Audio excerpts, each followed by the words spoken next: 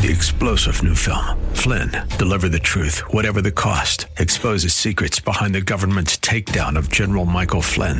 Flynn knew what the intel world had been up to. He ordered the first audit of the use of contractors. This set off alarm bells. He told the truth. He was the most dangerous person for Donald Trump to hire. They had to get rid of Flynn. Flynn, deliver the truth, whatever the cost. Available now. Watch it today. Go to salemnow.com. salemnow.com. Today we begin closing down our look at the 7 letters to the 7 churches of Asia. Here in Revelation, we begin a look at the church at Laodicea. That is coming up next, right here on Abounding Grace.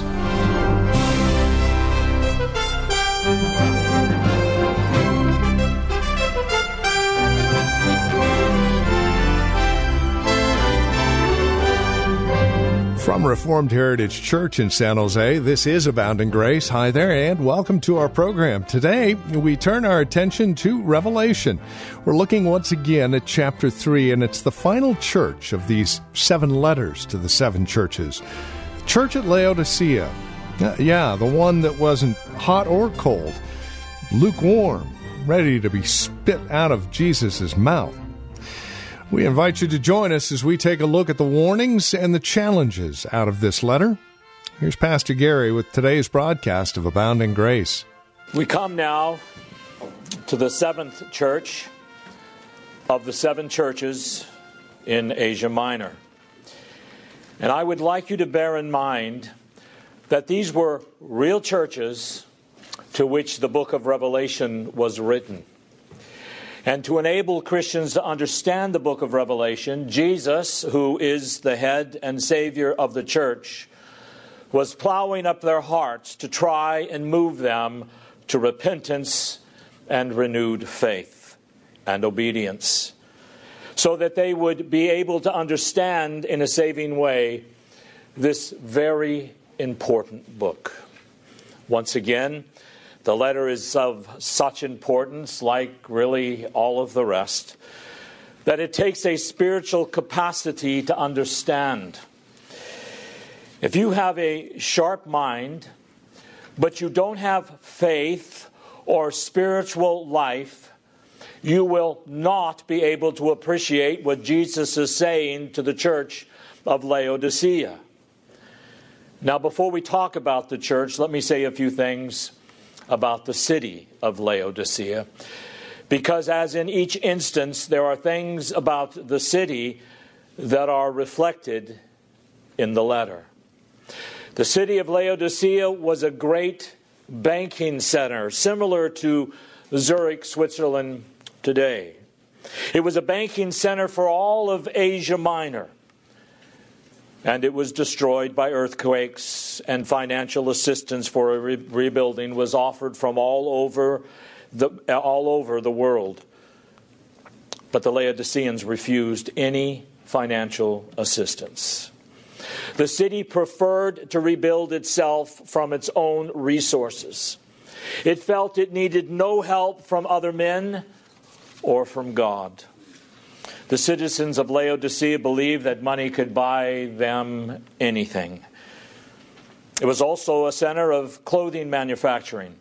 It was a countryside that was surrounded by world-famous breed of black-wooled sheep. It had a famous medical school, famous for 2 kinds of medicine invented there. An ointment that was made to cure eye infections and ear infections, and an eye powder that was the best in the world for healing eye infections. Now, apparently the church in Laodicea heeded this letter from Jesus because it survived well into the 4th century, 300 more years. And not only that, but an early church council similar to Chalcedon and Nicaea met there in Laodicea. So we rejoice in what we know, that for 500 years these people were faithful to Christ. Now Jesus identifies himself as this, verse 14, the Amen, the faithful and true witness, the beginning of the creation of God, who says this. And as in every other instant when Jesus identifies himself to these churches, it is always in terms of something they need to remember or that they need to know about him. Now here he is called the Amen, the faithful and true witness. Both of these are closely related. Jesus is called the faithful, true witness in the first chapter, verse 5. And he is impressing us with the fact that whatever he says can be trusted. That his word is completely reliable. His analysis, his evaluation of a church is reliable. If you have his analysis, you don't need anyone else's. His predictions of what is going on, what is going to happen if you repent or you don't repent are reliable. Every word of his is faithful and true. Every word he speaks is faithful. Now, what does it mean that he calls himself the Amen? Well, what does the word Amen mean? And how is it to be used? It should not be used lightly ever. It is actually a very solemn word. It means the truth.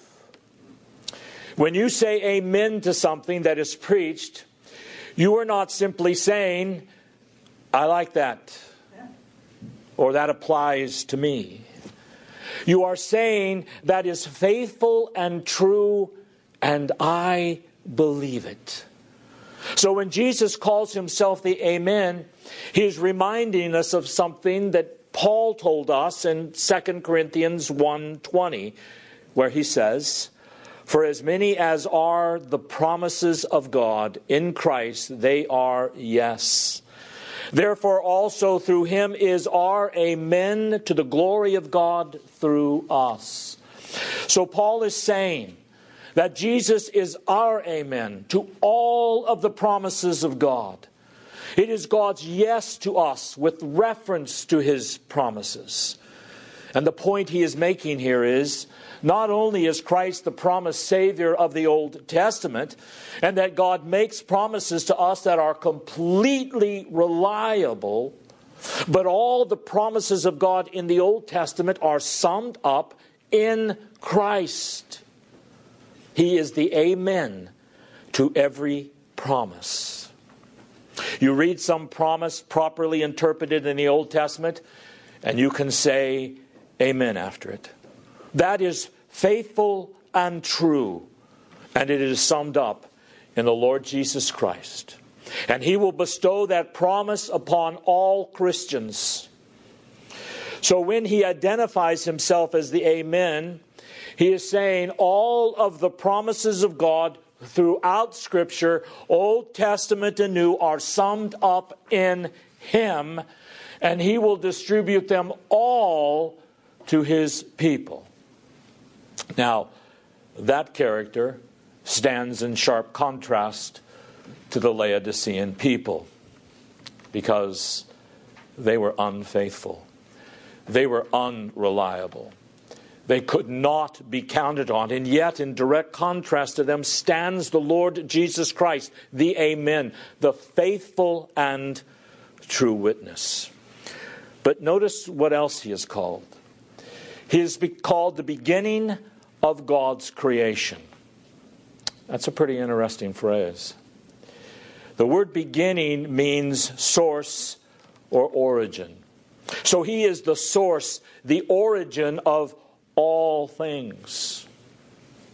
In Colossians 1:18, Paul expands this thought and says, Christ is also the head of the body of the church, and he is the beginning, the firstborn from the dead, so that he himself might come to have first place in everything.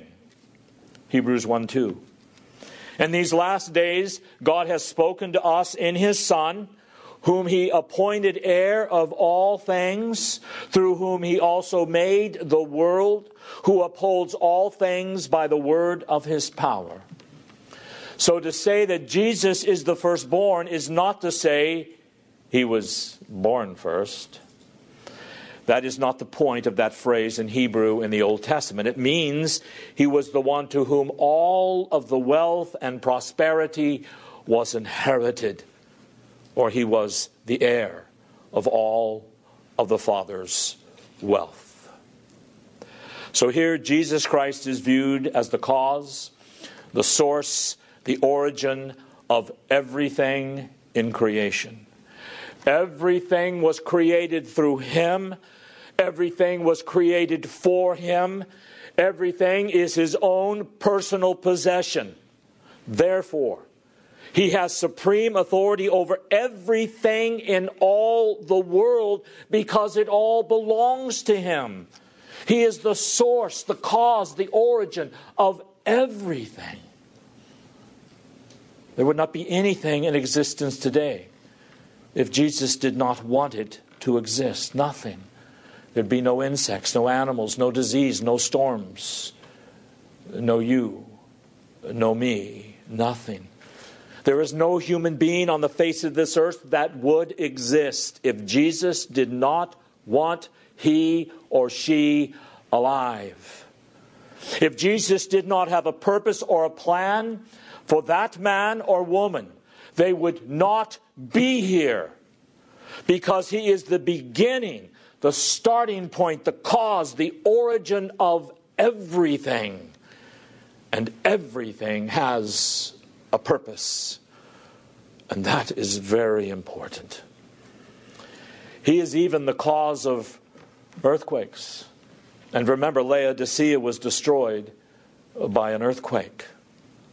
So here Christ, who is the Amen, the faithful and the true, the source, the cause and origin of all creation, comes to this church, a little congregation in Laodicea that is conceited because its wealth and because of its autonomy.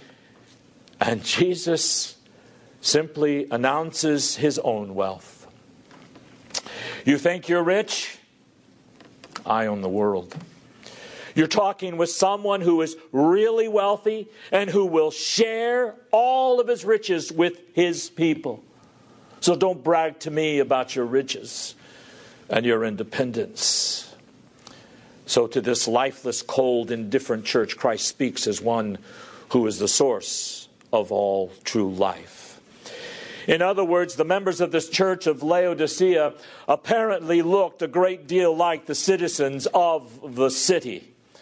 What characterized the people of the city with their pride and their riches and their independent spirit, their self-reliance and self-trust and their self-righteousness, also described the members of the church. Now, in the other letters, there were commendations, remember? Jesus bragged on them a little bit. He wasn't just simply flattering them. He knew what was true about them. He knew what their strong points were, so he commended them for those strong points. Did you see the commendation in this letter to the church of Laodicea? I hope not, because there is none. He didn't have anything good to say about this church. Now that's amazing on two fronts. Number one, this church wasn't very old. This letter was written sometime around 68 AD, and this church was founded, it is said, in the 50s. So this was a comparatively young church that had fallen so rapidly that the head of the church, Jesus Christ, had nothing good to say about it. And the other point is that it apparently very soon repented of its condition and became a great instrument of God for the next 300 years. So although there are no words of commendation, there are words of complaint and of threat. Notice what he says in verse 15. I know your deeds, that you are neither cold nor hot. I wish that you were cold or hot. So because you are lukewarm and neither hot nor cold, I will spew you or vomit you out of my mouth. Beloved, those are very plain words. I'm sure none of you can miss that meaning. I mean, I don't know about you, but I hate turning on the faucet and thinking that water is going to be cold and end up drinking lukewarm water. I can't stand it. Well, that is what Jesus is saying here about the church in Laodicea. He said, my basic problem with you, Church of Laodicea, is that you are lukewarm. Now, again, we have to understand the figures. So what do we mean by the word warm? Well, warm is what you should want to be. You don't want to be cold, and you don't want to be lukewarm. As a church, you want to be warm. And warm means fervent in spirit. It means you have a strong spiritual life. You're vigorous, you're energetic, and you have a true spiritual life in you. That is what Jesus really wanted for them, but they were not warm. They were lukewarm, but they weren't cold either. So what does the figure of being cold mean? Cold means openly antagonistic, the exact opposite of warm. You are antagonistic to the gospel. You're hostile to Christ. You're defiant against true Christianity. Well, Laodicea was not cold, and they were not hostile, defiant enemies, openly antagonistic. They were lukewarm. Now, what is the image of lukewarm? Not antagonistic, not energetic, but indifferent, apathetic, lethargic, doing nothing. These were people who simply attended church. Oh, they would attend a worship service most of the time, and maybe attend family dinners and special entertaining events. They weren't defiant. They didn't shake their puny little fist in the face of God and apostatize, nor were they fervent in spirit. They just didn't seem to care. They had other concerns that were more important to them. They had other interests, other goals that filled their life besides God. They were basically good people, moral, but just completely apathetic about all spiritual things, about witnessing for Christ, about growing the church and God's kingdom, about living a focused Christian life. And in other words, Jesus hates lukewarm people so much that he says he vomits them out of his mouth. That's a lot of hatred, beloved. Lukewarm people, as it were, make him sick. Lukewarm church members make him nauseous. God, cold, apostate people he is angry with, but lukewarm, indifferent, apathetic church members make him sick. Now, we must take these things seriously. From this we can say there is more hope for someone like Voltaire. He was a French literary who was behind the French Revolution and the Reign of Terror that butchered thousands of Frenchmen, that actually had as its goal the expunging of the last remnants of Christianity from France. In his writings, Voltaire would always refer to Jesus as that scoundrel. It was obvious he hated Christianity.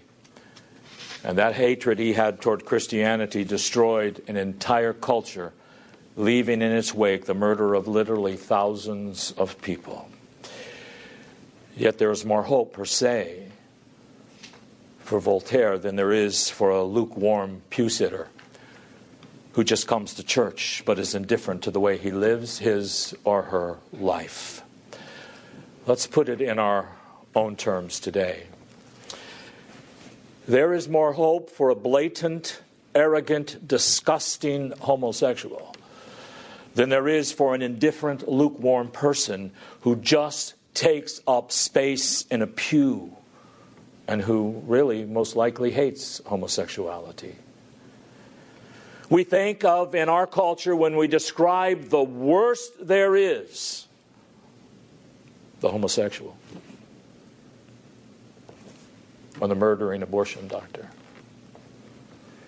When Jesus thinks about our culture and the church in America, the worst thing there is for him is a lukewarm, indifferent pew-sitter who merely attends church and does nothing to advance God's kingdom.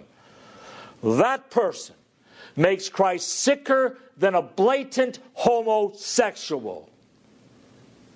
Turn with me to 2 Peter chapter 2, and let me remind you of these words in verses 20 and 21.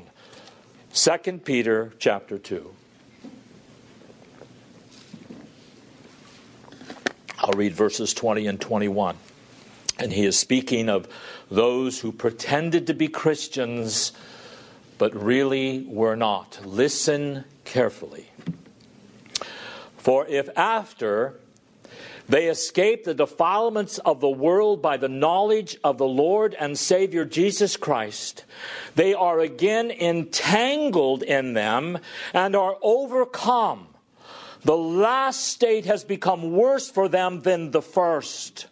For it would be better for them not to have known the way of righteousness than having known it, to turn away from the holy commandment handed on to them or delivered to them.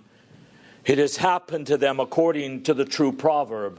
A dog returns to its own vomit, and a sow, after washing, returns to wallowing in the mire. So you see disgusting pictures here that the Bible represents of a person who is just lukewarm. Here is someone that escaped probably a lot of the worst sins of the world by attaching himself to the church. Oh, he recited the Apostles' Creed and the Nicene Creed, pretending he was a Christian. And he most likely even thought of himself as being a Christian. And then he is seduced back into the world and is all entangled by the world's temptations, is overcome by those temptations, and no longer calls himself a Christian. And so his last state is worse than his first condition. He is a hypocrite. And it says, it would have been better for that person to have never known righteousness at all than to have known that way and then have turned away from it. It is like a dog returning to its vomit, and like a pig washed nice and clean, returning to wallow in the muck and the mire of this evil world. So you see the Lord's opinion of lukewarm Christians? They are the worst things imaginable. They are worse than homosexuals, worse than even Voltaire. So the question is, what are you? And that'll bring us to the end of our time today here on Abounding Grace with our teacher and pastor Gary Wagner from Reformed Heritage Church in San Jose. Thank you for joining us today. It's our hope and prayer that we've been able to encourage you in Christ and stimulate your walk in Him. To address questions, comments, prayer requests, or concerns, please call or write to us. We'd love to talk with you. 408-866-5607 is our phone number, 408-866-5607. You're also welcome to visit our website. Drop us an email when you do, reformedheritage.org. Real simple, reformedheritage.org. A lot of information there about who we are.